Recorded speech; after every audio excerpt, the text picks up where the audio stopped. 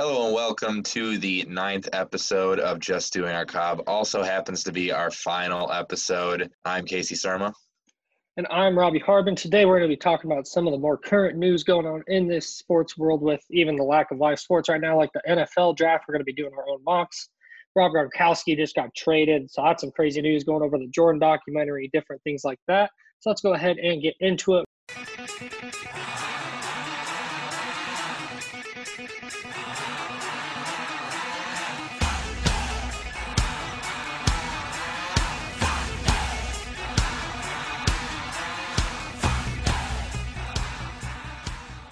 We're going to start off talking about the Rob Gronkowski news. It's just broken a little bit before this episode. He's going to be traded to the Tampa Bay Buccaneers to reunite with his old friend Tom Brady. The Patriots, it looks like, are getting back a 4th rounder and a 7th rounder. Casey, what are your initial thoughts on this trade? I definitely did not see it coming. I thought Gronk was going to stay retired. I did not see any possibility that he was coming out of retirement, especially with the Patriots asking him basically to come out of retirement last year for the playoffs, and there was the rumors of that. So I don't know. It's just, I guess it's good for the Patriots because it cleans the salary off of their books. I mean, I can't remember. I think they were going to pay him $10 million this year in guaranteed money that they owed him. So it's good for the Patriots and good for the Bucs in this scenario. It's just something I just didn't see coming. Yeah, I agree. I remember I joked about it actually like a month ago. I had to pull up some texts with my friends saying, like, imagine if Rob Gronkowski went to the Bucs now. And one of them, I actually have his reply. He said, "I'm not going to imagine because it's never going to happen." So I had to screenshot that and send it to him today. I'm like, you know what? It kind of happened. I would have liked to seen the Patriots get more than a 4th and 7th rounder back.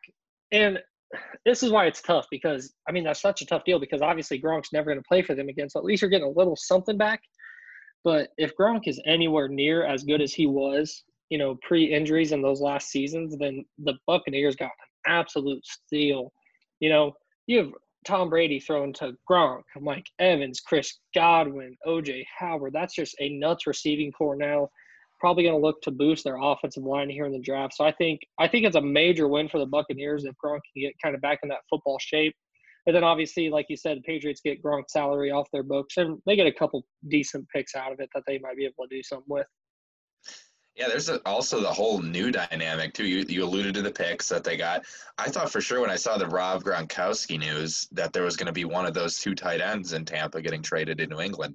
Now they have – that didn't happen, and the Bucs have Gronk, O.J. Howard, and Cameron Brate. I mean, do you see all those guys staying this year, or do you see one of them getting traded before the season? Well, O.J. Howard's been on the trade block for a couple weeks now, which was kind of almost when some initial early on reports came out about Gronk possibly wanting to play back in Tampa Bay. So I think he could possibly get shipped out just because you probably get a little bit more back for him than Cameron Brate. Cameron Brate's obviously solid catcher, solid blocking tight end, but O.J. Howard's far better than Cameron Brate is. So I think, Cameron Brate's a perfect number 2. He could complement Rob Gronkowski just fine for what they need. That's why I think O.J. Howard will probably end up being dealt before the season starts. Yeah, it'll be interesting to see, especially with the draft coming up this weekend and the real need for tight end for some of these teams, if he could be a part of a package for any of these teams in the draft. Yeah, and, I immediately kind of thought to myself when I saw this news as a Patriots fan, like, man, they should have done a sign and trade with Jameis Winston, got him back for Gronk, but unfortunately that didn't happen either.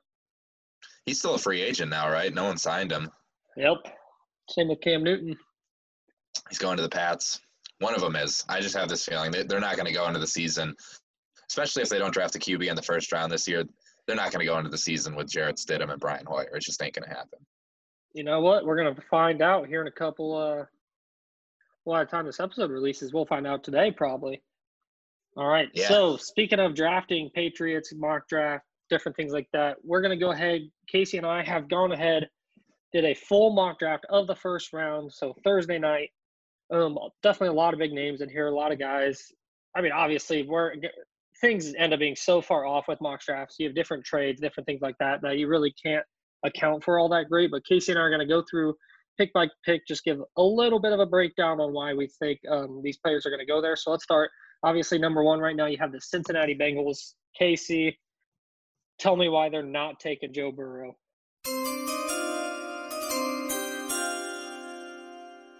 So you pretty much gave me the layup here. I mean, it's Joe Burrow. That's bottom line. No other pick here. I mean, you get your franchise guy. Zach Taylor gets his guy. Just makes sense from that perspective. They needed a QB for a while pretty much since Carson Palmer left. I mean, Andy Dalton's been serviceable, but they need someone to get him over the hump, and Joe Burrow is that guy.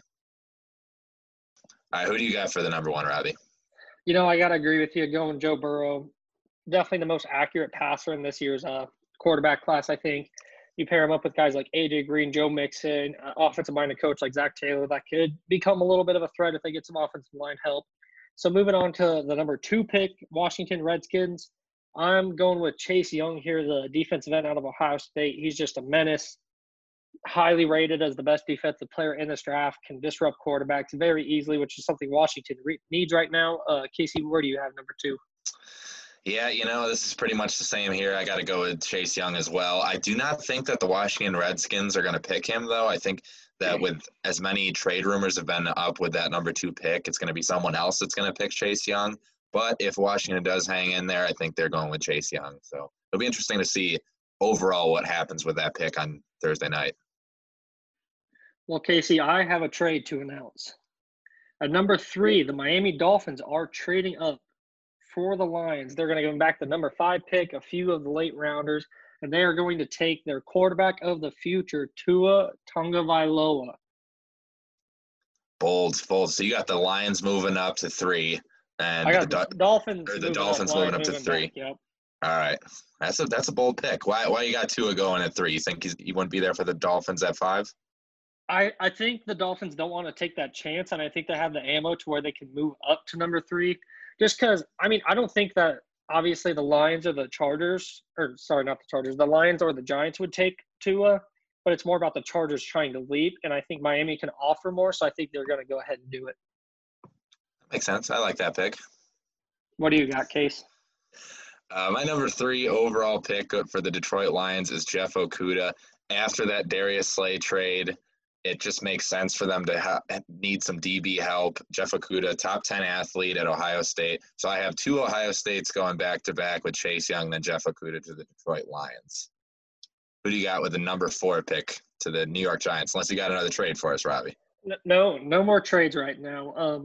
I think the Giants stick at number 4. Like I mentioned, they don't really need a quarterback. What I think they need is a strong offensive tackle, a good guy on the line there to help out a young quarterback like Daniel Jones, who was hit repeatedly last year.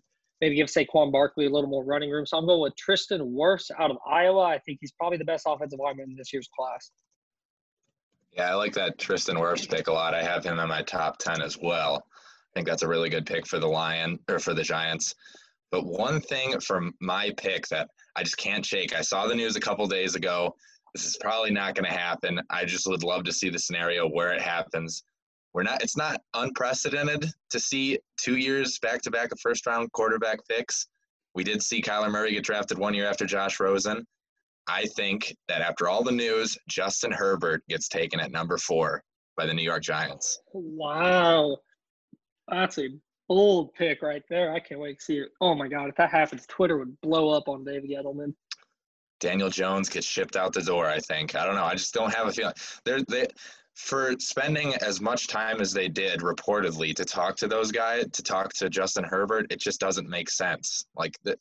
Unless you're trying to bait someone into a trade, it just doesn't add up. Yeah, I would love to see Herbert go there. That'd be crazy. All right, let's go ahead and move on to number 5. Originally the Dolphins. Casey, sounds like you still have them there. Who do you have them taken here at 5?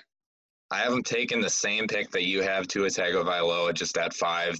I don't think they need to trade to get Tua, but, if as healthy as everyone says, draft night, anything can happen. I could totally see the Dolphins needing a maneuver to get him. But as of right now, I have him at 5 to the Dolphins. With my number 5 pick, I do have the Lions after that trade. Again, I'm agreeing with your pick, but just after the trade, I think they take Jeff Okudah. He's been, rumored to go to the Lions almost this whole time. Every mock draft has him going there. Like you mentioned, they need a big boost at defensive back. He's obviously the best in the class, so I think he'd be a great fit there. Let's go ahead and move on to the number 6 pick held by the Los Angeles Chargers. Casey, who you got? I am going with Isaiah Simmons out of Clemson. I think he's just too good of an athlete to make it out of the top 5. They need a quarterback bad, but I mean, if he's sitting there at 6, and in most mock drafts, there will be a quarterback sitting there. Granted, I had Justin Herbert going at 4 to the New York Giants, but I think they need help at linebacker. They just don't have the same depth that they used to at linebacker, so I could totally see Isaiah Simmons going to the Chargers. He's really a linebacker that can do everything for you, so I got him going at 6. First off, I love how you said I can't see Isaiah Simmons going outside the top 5, but you have him at number 6. Well, I had to throw in Herbert at 4, so technically it made him slide out of the top 5 on draft night. I go against my own beliefs a lot. You know that, Robbie. Speaking of your boy Herbert, that's who I think the Chargers will stick with at number 6. I think he's going to stay West Coast. I think he's going to learn that system, obviously have some great weapons, learn a little bit behind Tyrod Taylor, who's obviously a very experienced quarterback. I think it'll be a good fit for him. Moving on to number 7, we have the Carolina Panthers. All right. I think for the Carolina Panthers, they're going to need some defensive line help, and they're at a point where they need help everywhere, so it's pretty much best player available. I'm going to go with Derek Brown, defensive tackle out of Auburn for him. I just really like his skill set. He's a guy that can stop the run. He can rush the passer. I mean, he can do pretty much everything, so I'd like an interior defensive lineman going to the Carolina Panthers at 7. You know what, Casey? I agree with you. I also have Derek Brown going there. He could play inside, he could play outside, really whatever you need. He can play just about in any scheme. He's a very versatile player, like you mentioned. Let's go ahead and move on to number 8, Arizona Cardinals, where obviously Kyler Murray's been a big fan of CeeDee Lamb, trying to get him to go there. His former Oklahoma teammate Casey of CD going there. Or you have somebody else?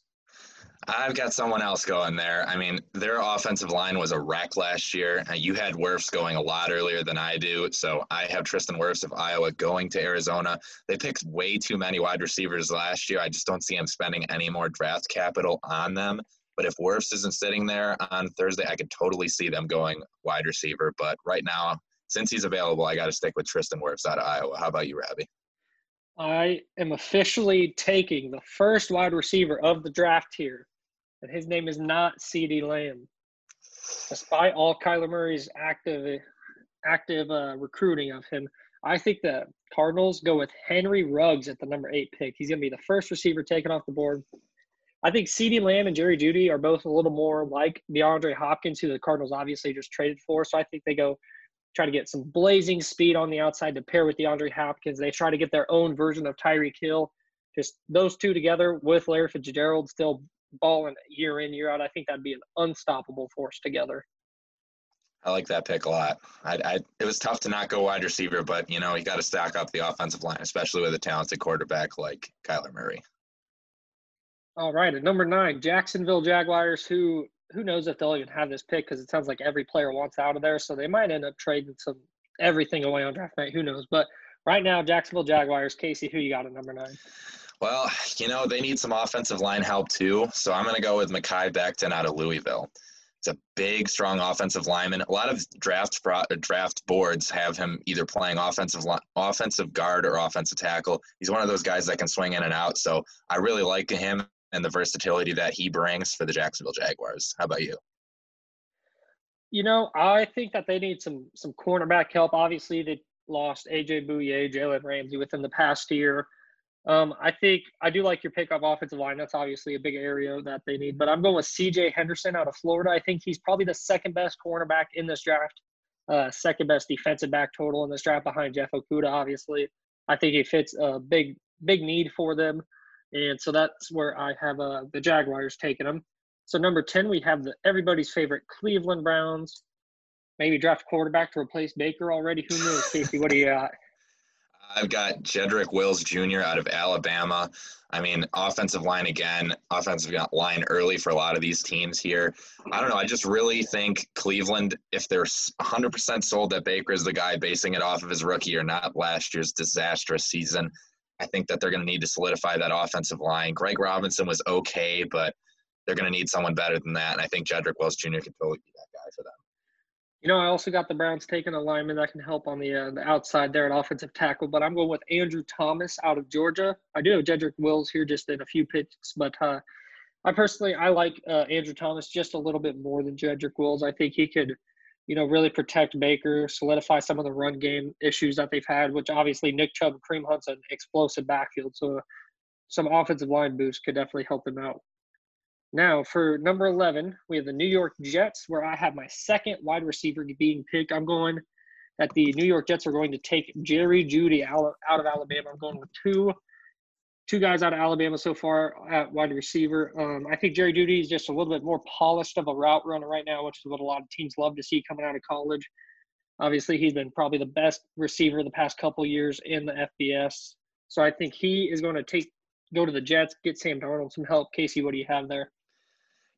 I have the other Alabama receiver, Henry Ruggs, going to the New York Jets. We're both looking at the Jets and saying they need receiver help. I mean, either way, you really can't go wrong with either of those guys. I just went with Henry Ruggs, maybe because the experience factor. I just like him better as a prospect, too, after watching some of his tape. So I went with Henry Ruggs there for the New York Jets at 11. All right, moving on to 12, the new Las Vegas Raiders. Casey, who do you have them taking? I have the Las Vegas Raiders. I know you're a big fan of this guy. I have the Las Vegas Raiders taking CeeDee Lamb. They've had a big, massive wide receiver hole since they traded away Amari Cooper a couple seasons ago to the Dallas Cowboys. I really like CeeDee Lamb's skill set, and I think it fits really well with what John Gruden's offense tends to bring, which is a lot of downfield passing. But they got to get the quarterback to do that as well. Well, Casey, for number 12 with the Raiders, I'm going also with the guy I love, the same guy, CeeDee Lamb. I think every point you made, glaring issue on the Raiders right now. He's obviously an explosive playmaker with the balls. He's obviously an explosive playmaker with the ball in his hand. He makes a lot of guys miss in the open field, something that the Raiders are really kind of struggling with right now. I think him and Josh Jacobs can be kind of a nice 1-2 punch there at the running back wide receiver spots.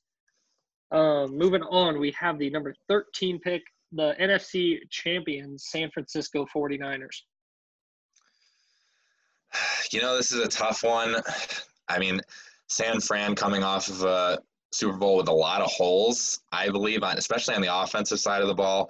With this pick, I'm going to go wide receiver Jerry Jeudy out of Alabama.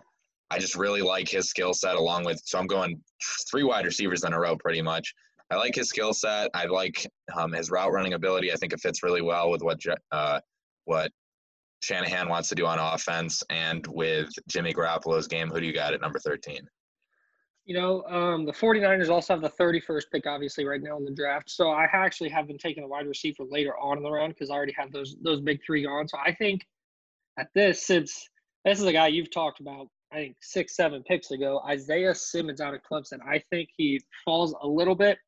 I saw some report come out about how an NFL executive thinks that he's kind of not all he's hyped up to be right now, which could possibly see a slide on draft day, especially with some of these teams maybe filling other needs. So I think he could fall to number 13 at the 49ers and just be the cherry on top of that already stacked San Francisco 49ers defense.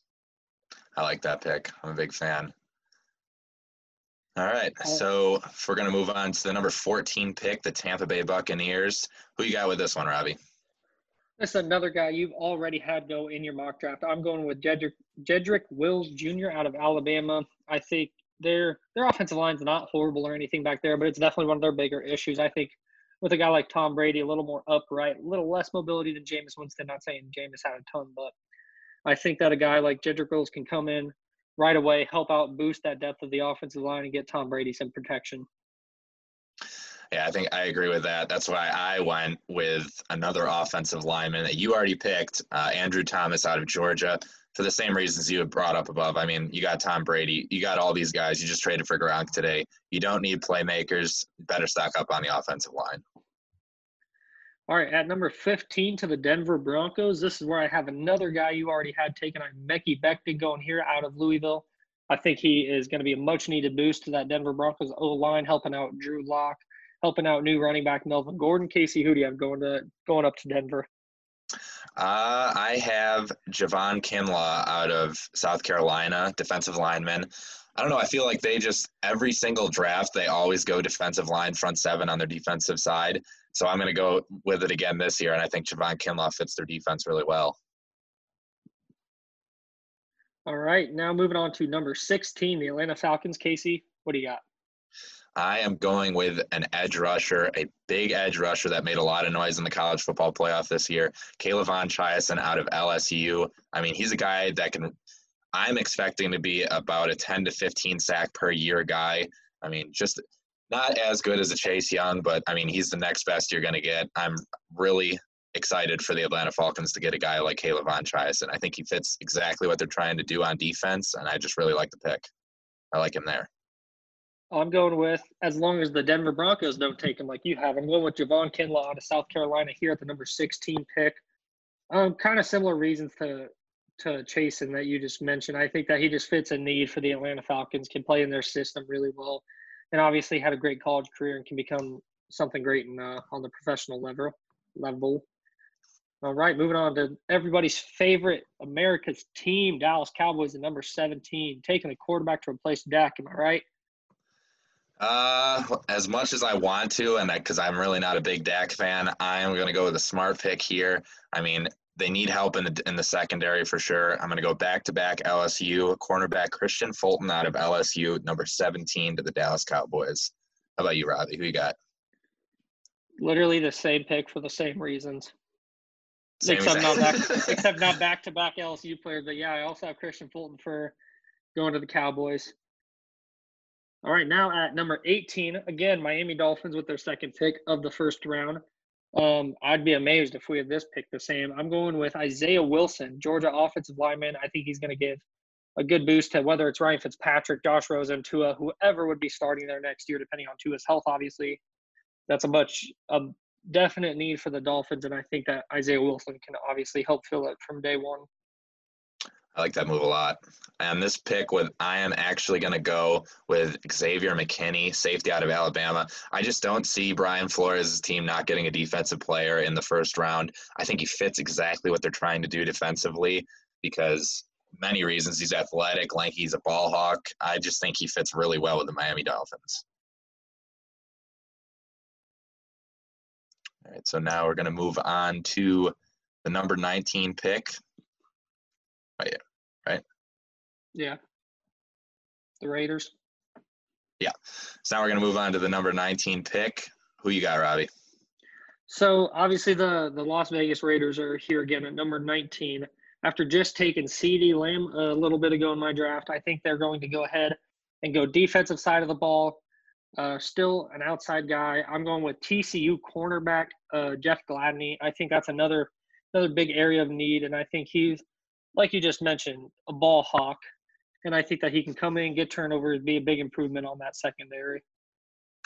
I like that pick a lot, but since I went wide receiver in the first or early first with the Raiders, I am going to go with Marlon Davidson, defensive lineman out of Auburn.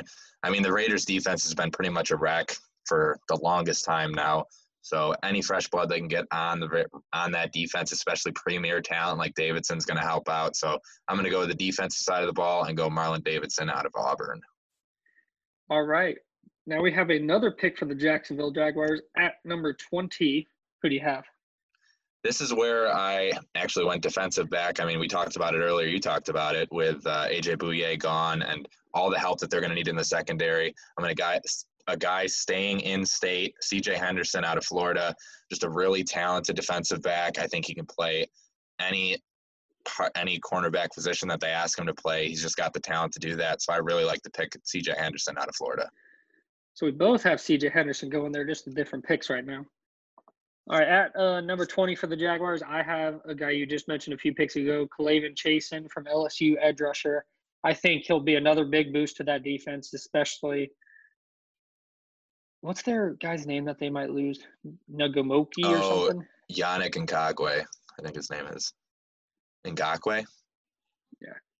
I think. Especially if they lose a guy like Ngakoue, who obviously has wanted out with these trade rumors. I think he can come in, kind of replace that edge role, be an immediate impact for the team. All right, number 21, Philadelphia Eagles. Who do you have going up to Philly? For Philly, I mean, they can't really be tossing it to practice squad receivers next year. So I am going to go with Brendan Ayuk out of Arizona State, wide receiver. I really like his skill set a lot. I think he's a really polished route runner, and he has a very defined route tree that would really help Carson Wentz. And I just think it's a pick made in heaven. And if he's sitting there for the Philadelphia Eagles, I really like the matchup with Brandon Ayuk. How about you? I also went with wide receiver here. I did not go Ayuk. I have him going a little bit later, but I went with Denzel Mims out of Baylor. Not quite the polished route runner as Ayuk is, but I think that he's just a big receiver, very monstrous guy. His catch radius is insane, which Carson Wentz had a little bit of inconsistency on his throws last year. I think a guy like that could help him bring down some more balls like that. Obviously, an upgrade from guys like Nelson Aguilar, who drops just about everything you throw to him.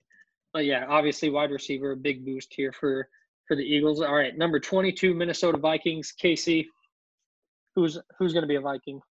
I think Jalen Johnson, cornerback out of Utah. I mean, you're in today's NFL, you're never gonna be at a point where you're not gonna need defensive backs. I mean, he's a great defensive back. He's definitely gonna help out that team. I just really like the personnel match, and the Vikings are a team too where they can pick any player, best player available. So I went with Jalen Johnson out of Utah. With my number 22 pick, I have the Vikings going wide receiver, obviously, after losing Stephon Diggs. They're looking for that number 2 guy now to back up Adam Thielen. I'm going with T. Higgins out of Clemson. I think he's an electric playmaker with the ball in his hands. Come in, be a big help for Kirk Cousins. I like that pick a lot. I'm a big T. Higgins guy. Who do you got next for your team, the New England Patriots, at number 23? My New England Patriots are going to take Jake Fromm from Georgia. No, I'm just kidding. They're going to take Jordan Love. You had me there for a second. They're taking Jordan Love out of Utah State. Definitely a top 4 quarterback prospect in this draft. There's a glaring difference between number 4 and number 5, where whoever you want to put at number 5 didn't hurt Jake Fromm, Jake Eason, anyone like that. Obviously, Jordan Love, big boost from probably Jarrett Stidham or Brian Hoyer right now. Could possibly come in, learn the system for a year with Josh McDaniels and Belichick, while either Stidham or Hoyer, who know the system relatively well, can play, but he has the potential that neither of those guys have for the Patriots. Yep, that was same here, ditto. I mean, I went Jordan Love as well. I mean, if New England takes a guy like Jordan Love, I would say the AFC East has the most promising future out of all quarterbacks. I mean, Josh Allen, really athletic. Tua, if he goes to the Dolphins, like we said, really athletic. I mean, Sam Darnold has athleticism, and he's flourishing in that system in New York, I think, this year. It's going to be a really exciting division, and if Jordan Love goes to New England Patriots, I mean, the future is all there for the AFC East. All right, now we're on the New Orleans Saints. Who do you got going number 24? I got another one of your guys, Kenneth Murray of Oklahoma, linebacker, going to the New Orleans Saints. Once we get deeper and deeper into this draft, I think it's just a lot of best player available, and he was one on my board that really stuck out, and I like him going to the Saints at 24.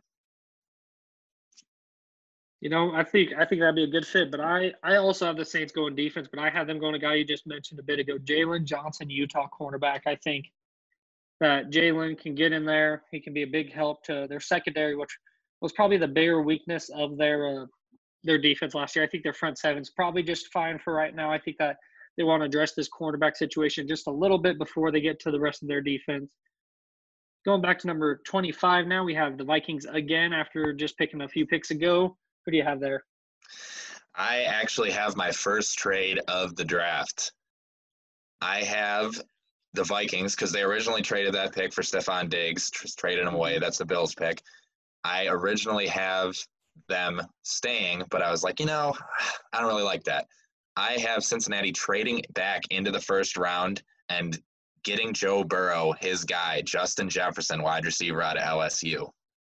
It wouldn't be too steep for them. I mean, they'd only be trading up. They have the first pick in the second round, so they would only be trading up like 6-7 picks. It wouldn't be too much to ask. But I think Justin Jefferson really solidifies that wide receiver group in Cincinnati, and I think it would be a great match, as it already proved it was at LSU.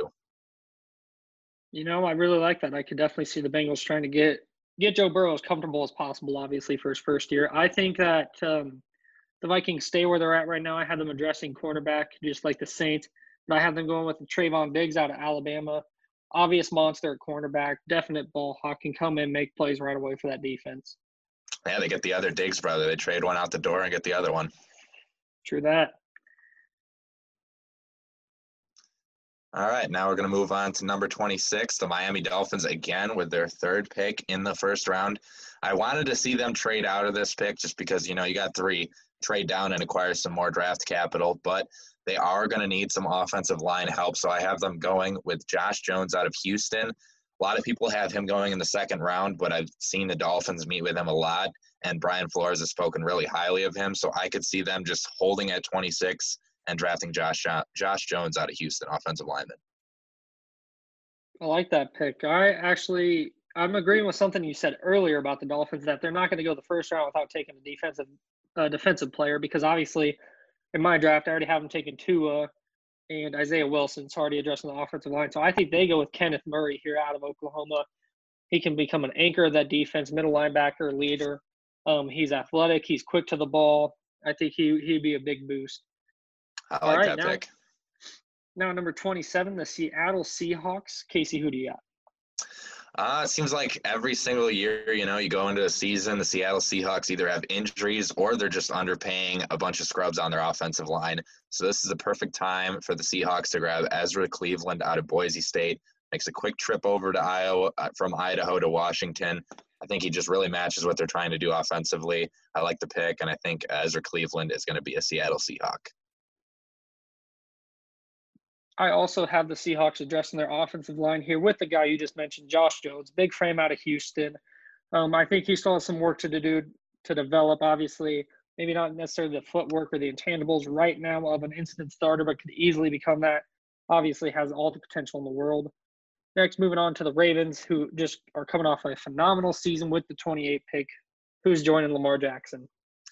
I am going to go with linebacker Jordan Brooks out of Texas Tech. I mean, they really need to address this position after losing C.J. Mosley 2 years ago. The defense was still great last year, but anytime you can add a guy of this talent to your defense, it's going to make a big change. And, Baltimore always turning those guys into, all pros and everything like that. So I really like Jordan Brooks out of Texas Tech at number 28.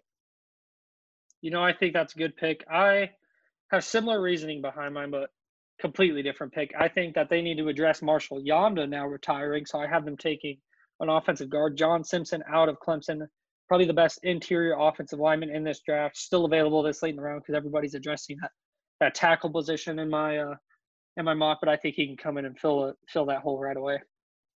I like that pick.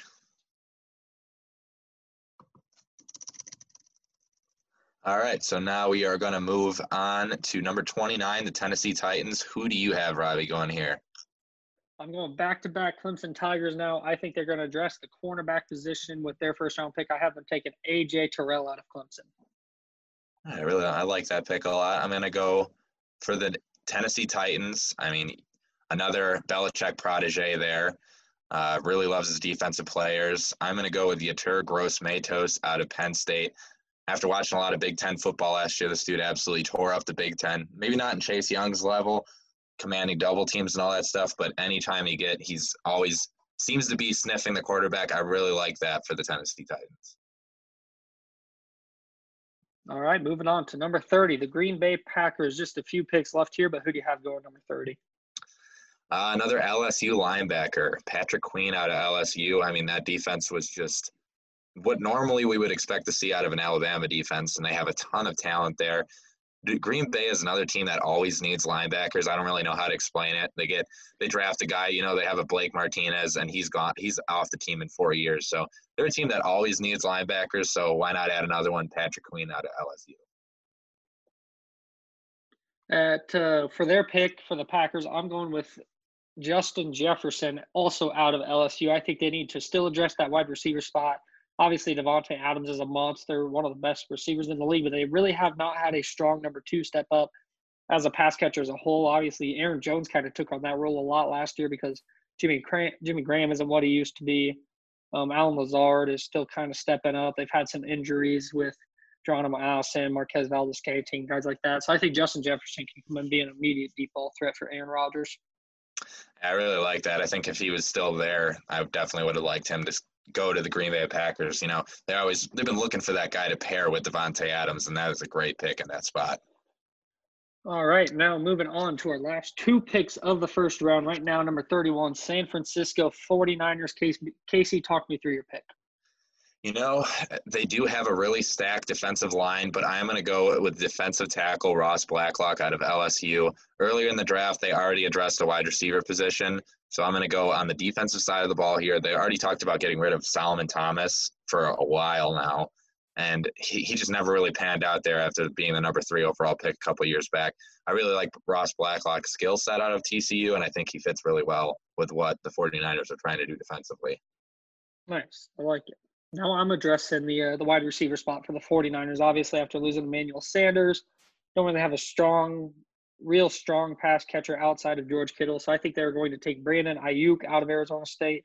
He gets kind of stay over there on the West Coast. Obviously, you mentioned earlier how polished he is as a route runner, what he can do with the ball in his hands. I think he will be a big help to Jimmy Garoppolo. I really like that. I like Brandon Ayuk just in general. I think that's why I had him going a lot earlier than a lot of other people have him. But I do like that pick a lot with Jimmy Garoppolo's skill set for the 49ers. All right, so now we're going to move on. It's a final pick of the first round. The 32nd overall pick, the Kansas City Chiefs. Who you got for us, Robbie? This was kind of a coin flip for me because I really wanted them to take a guy like Jonathan Taylor. So I think he'd be so fun in that offense. You have Damian Williams kind of as your stretch back, your receiving back, have Jonathan Taylor as the downhill runner. I ended up going against that, though. I have them taking Xavier McKinney out of Alabama to pair up in their secondary with the Honey Badger. I like that pick. The Kansas City definitely could always use that help on the defensive side of the ball. But I did the same thing. It was a coin flip for me as well, and I went with a playmaker. They don't really need it. I mean, the receiving core is stacked as it is, but when you're the Super Bowl champs, you get to make these picks best player available. I am going with T. Higgins, jump ball specialist, another weapon that would make teams just crumble thinking about. I mean, Patrick Mahomes, that's literally the only thing that he's missing is a big jump ball wide receiver on the outside, on the offensive side of the ball to throw the ball to. So I think with T. Higgins, the Kansas City Chiefs get even more dangerous if that's possible. You know what? I think that they might be able to, especially with a guy like T. Higgins. All right, so that is going to do for our first round mock draft. We'll obviously tune in Thursday night to the draft, see how accurate we are. Now we're going to go ahead and move on to this kind of news segment for the week about guessing the winners for the NBA and NHL seasons if they are in fact over. We're kind of going to talk through who we think would have ended up winning with. So I'll go ahead and start us with the NBA. For the champion, I kind of had three teams in mind. I had the Clippers, the Lakers, and the Bucks.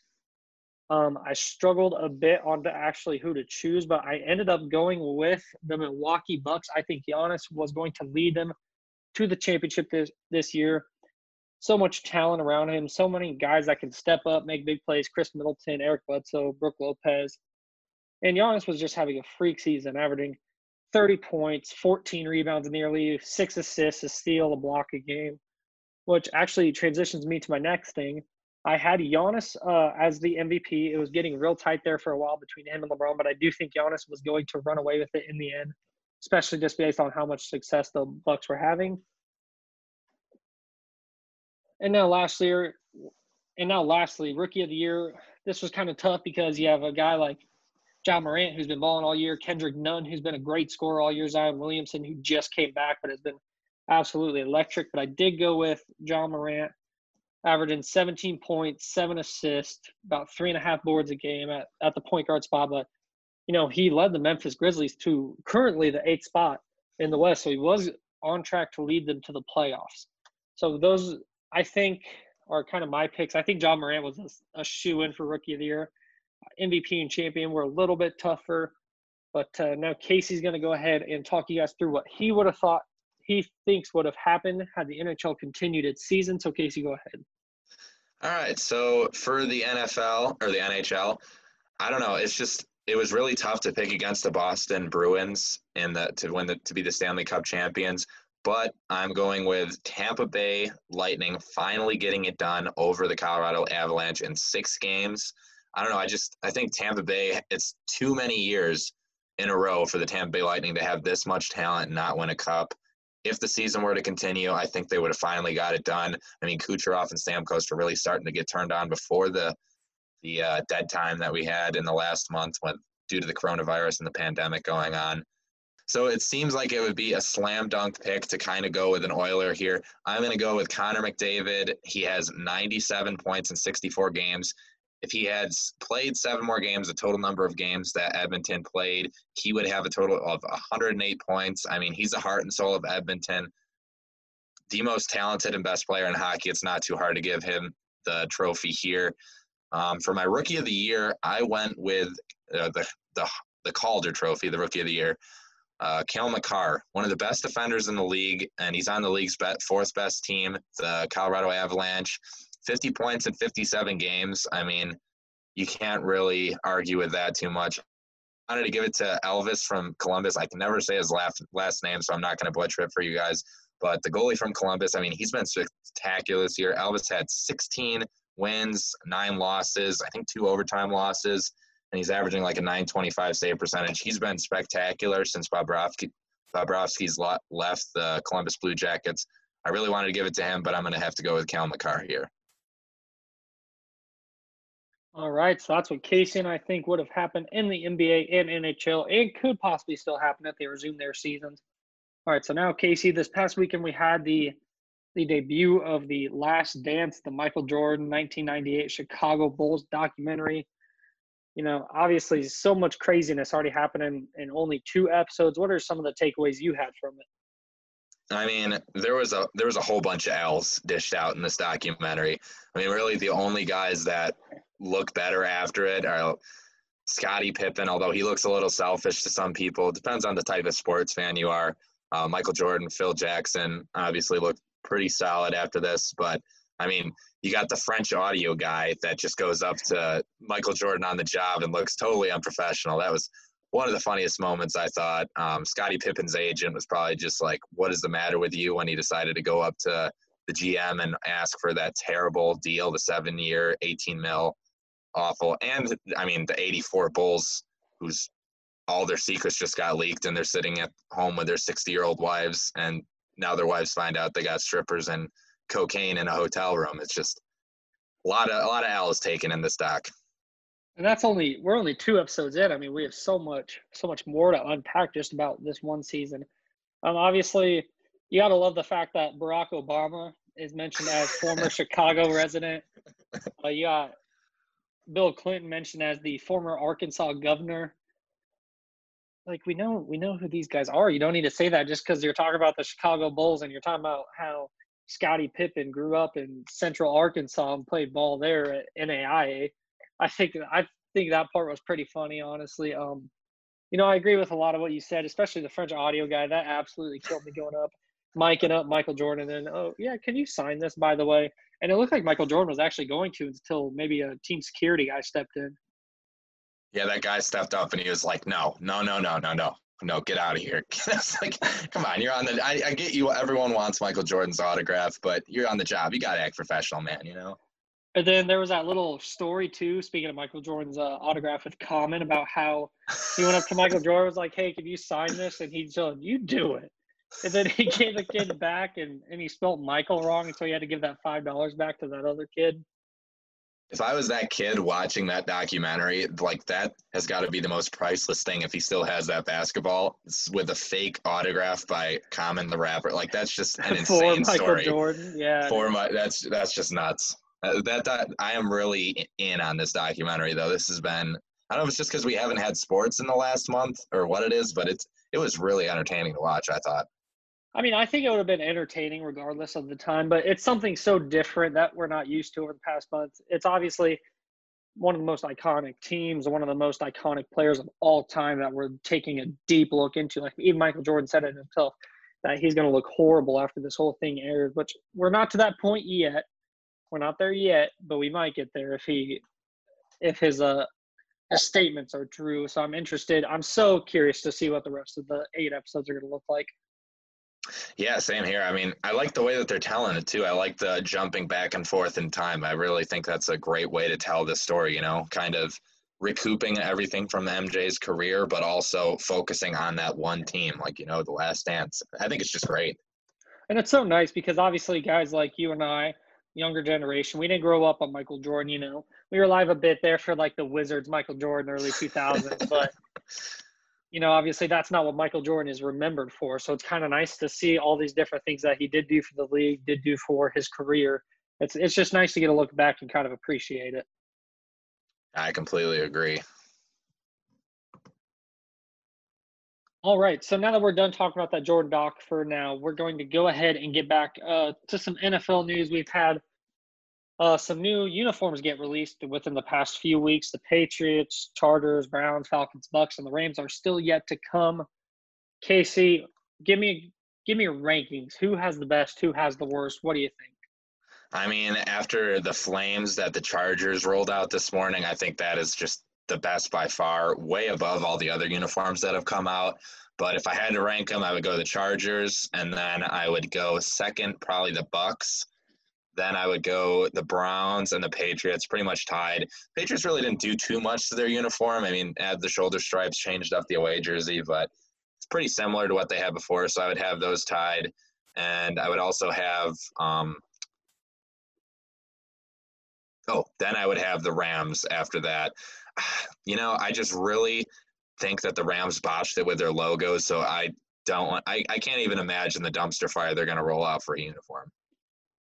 My list is actually pretty close to yours. I agree. The ones that the Los Angeles Chargers just rolled out easily are the best. The powder blues and the navy blues, the all whites, they all look so incredibly clean. I love the number on the helmet. That's a real clean addition, I think.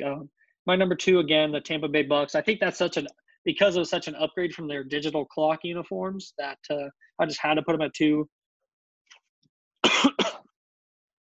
I agree with the Browns at number 3. I have the Falcons at 4 personally right now, and the Patriots at 5. I do not like new Patriots uniforms. I think the white ones are so ugly. I think the navy blue ones they're decent. They're their old color rush ones from a couple of years ago, but I think they look so similar to the Houston Texans. I think they lack originality. I would have loved to see them go with the retro looks, maybe some red uniforms, maybe, but I think a lot of people were disappointed by that, and agree with what you said about the Rams. Complete dumpster fire of a logo, complete dumpster fire of a marketing brand. I think that they are going to end up being just slightly worse than the Patriots. Yeah, I completely agree with that. I actually forgot the Falcons in my ranking too, but they're just above the Rams. I mean, those were pretty garbage. I didn't like the gradients, but like you said with the Rams, I just don't trust that organization for anything. I mean, they had the winning seasons, and I mean, Sean McVay is not bad, but the constant moves back from LA to St. Louis to back to LA, and it just doesn't work. I don't know. I don't trust them. I don't trust their marketing team. I don't like what they're going to put out. I can already tell you that. I haven't seen it. I don't know what it looks like, but I can already tell you I'm not going to like it. All right, moving on to our favorite segment, the one that has been in every episode so far. Is it an overreaction? Where Casey and I will present takes to one another, and we will have to say whether or not we think it's an overreaction.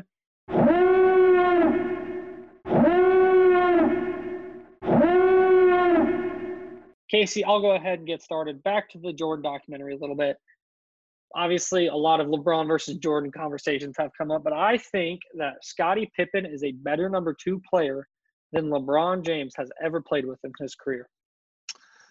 I am going to say that is not an overreaction, and mainly because had he played with a D-Wade in his prime, because he was exiting his prime when LeBron went to Miami, had he played with D-Wade in his prime, had he played with Chris Bosh in his prime, had he played with healthy Kevin Love, I mean, there's guys there that could fill the void and be on that level that Scottie Pippen was on for Michael Jordan. But I just don't think that there was a player in LeBron's career when he landed to a spot that there was a better 2 than Scottie Pippen. You know what, Casey? I completely agree. What do you got for me? All right, so my first take for you, Robbie, is that there will be at least 2 running backs taken in the first round. After hearing your mock, I'm not too confident in my take now. I mean, come on, Casey. You didn't have a single running back taken either. I'm an anti-first-round running back guy, though. I'm not an NFL GM. I think that this is a complete overreaction. I was just looking at some betting odds today. Right now, they have DeAndre Swift. His over/under is 31.5. That's the only one within the first round. Other than that, they have Jonathan Taylor like 37.5. That's the next one. I don't think that – I honestly could see us not even getting one. I don't think DeAndre Swift will go first round. I think we get 0. All right, bold pick there. I mean, there's always that chance at the end, but I mean, because we did see Rashard Penny get drafted by the Seahawks in the first round 2 years ago. All right, let's go ahead, move on. My next take for you is that Tua would have been the first quarterback taken in this class if it wasn't for his injuries. Tua has the talent, and I think it matters who is picking that first overall pick. I think that is an overreaction only because if he was not injured and they would have been a lot closer in stats in the Heisman race. I think Joe Burrow just fits Cincinnati's system better. I think it would have been one of those situations like Jared Goff and Carson Wentz where Philly just felt that Carson Wentz fit their system better. Either one would have been right in that spot, but I think no matter what, even if Tua was completely healthy and had a full season this last season in college football, that Joe Burrow is number one overall no matter what. All right, Casey, what's your next one for me? All right, my next one for you is a similar one on The Last Dance. The Bulls would have won at least 2 more titles had they not split up after 98. This is kind of an interesting one for me because I kind of immediately wonder, like, what would have happened if Jordan never went to play baseball? Would they have won a couple more in there? But I don't think that's an overreaction. Obviously, well, yeah, because you got to assume that Scottie Pippen stays, Dennis Rodman's there a little longer. I think they're kind of on the back end of their prime, but like we've already seen that Michael Jordan was not losing in these first couple episodes. So I think that if they could have kept mainly those 3 together with some nice additional pieces, Luke Longley, Horace Grant, Steve Kerr, guys like that, I think they could have won, honestly, 2 more, yeah. Because they would have run into the Lakers at that point, I believe. They would have run into the Shaq and Kobe Lakers in the second. So it would have been interesting, but I think they still could have got it done. All right, my last take for you, Casey, right now is about Coach Doug's, the new USC offensive coordinator, obviously from Big Cat at Barstool Sports, playing with him on NCAA 14, so the video game. But my take is that Coach Doug's for Barstool is better than any content we have with real athletes right now. I am going to go, again, that is not an overreaction. I mean, Coach Doug's, what else do I have to say? You look at this guy, he is an absolute unit, and he's it's hilarious, the whole concept, especially the way people have jumped on it. I mean, Clay Helton's tweeting at Big Cat saying, welcome Coach Doug's as my co-offensive coordinator. You got programs like Wake Forest tweeting after they beat Coach Doug's and FSU. I mean, they're averaging 500,000 views per stream at some points, which is just insane. Because I've watched a lot of Coach Doug's, and I can tell you I haven't watched any of like the Slam COD tournaments that they're having with NBA players. I really haven't watched any of that. So I think the Coach Doug's content is top tier right now. So I'm going to go that's not an overreaction. I completely agree. He has 40,000 people watching him when he's making his decision. After leaving the offensive coordinator at Florida State, he really wanted to get a head coaching job. Unfortunately, didn't happen. It was reported that some boosters had issues with him, didn't think he was quite head coach ready. So I was so happy to see when he declined that Texas offensive coordinator job. That made my heart just so happy. I think, USC should be a good fit for him. I think he has a lot of talent down there. Hollywood Doug's, I think he's gonna win it all this year. I absolutely lost it when USC Athletics tweeted at him and had the Hollywood Doug's graphic. I was crying. That's just too good. If anything sums up this last month of quarantining and social distancing, it's that. Because honestly, who would have thought we'd be at this point? They had USC's quarterback Kevin Slavin, something like that. He tweeted at Coach Doug's too, welcoming him, and then when Big Cat declined, or Coach Doug, sorry, when he declined the Pittsburgh head coaching job, Pittsburgh football tweeted out of that they already had their guy with their head coach out there. There was even a guy that was doing something similar to Big Cat, and he tweeted that he got an offer from Northern Illinois as a quarterback, and then the Northern Illinois coach jumped in his DMs, and he's like, hey, we take recruiting really seriously here. Do not be spreading that you have a fake offer when you really don't, and just was a total hardo.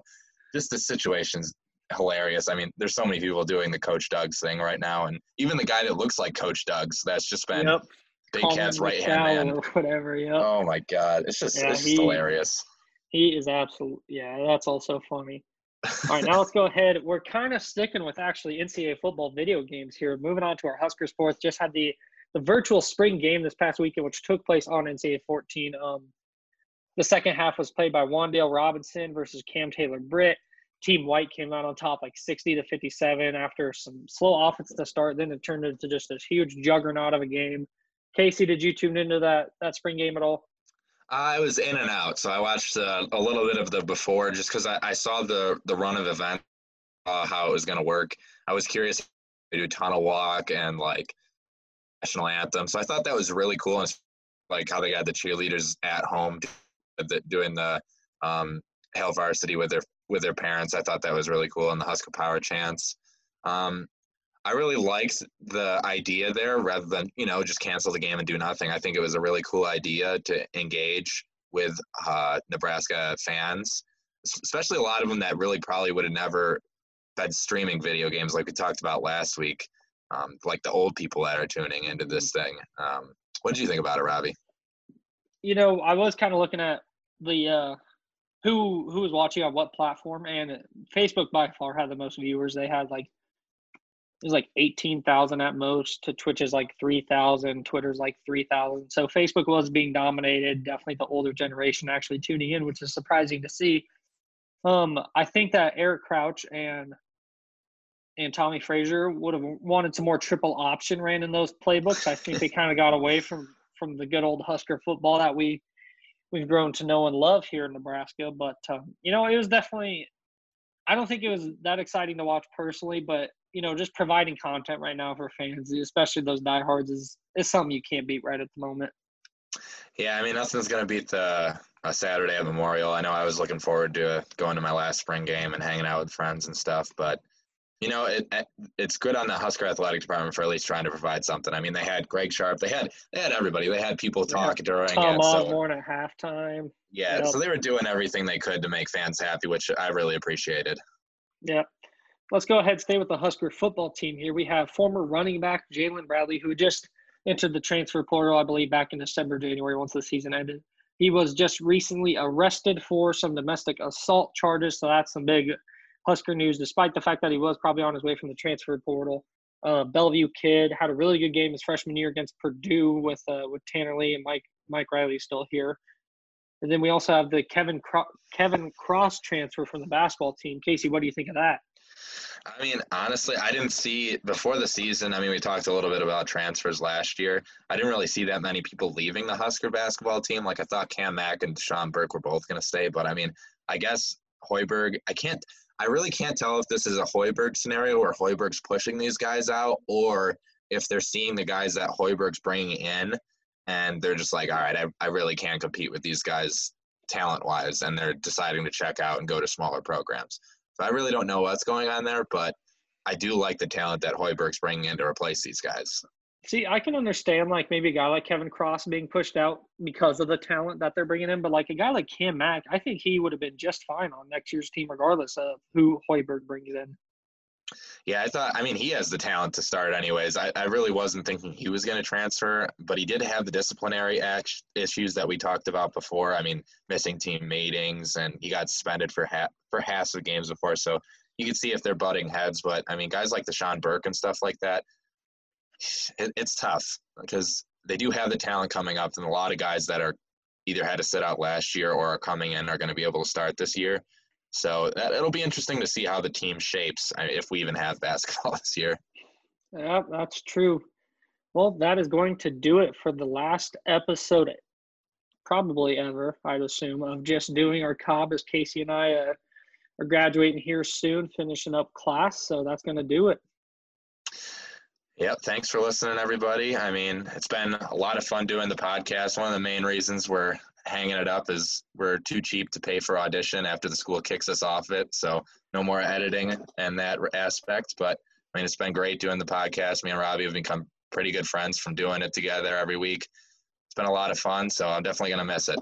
And that will do it for Just Doing Our Cobb. Thank you, everybody, for listening.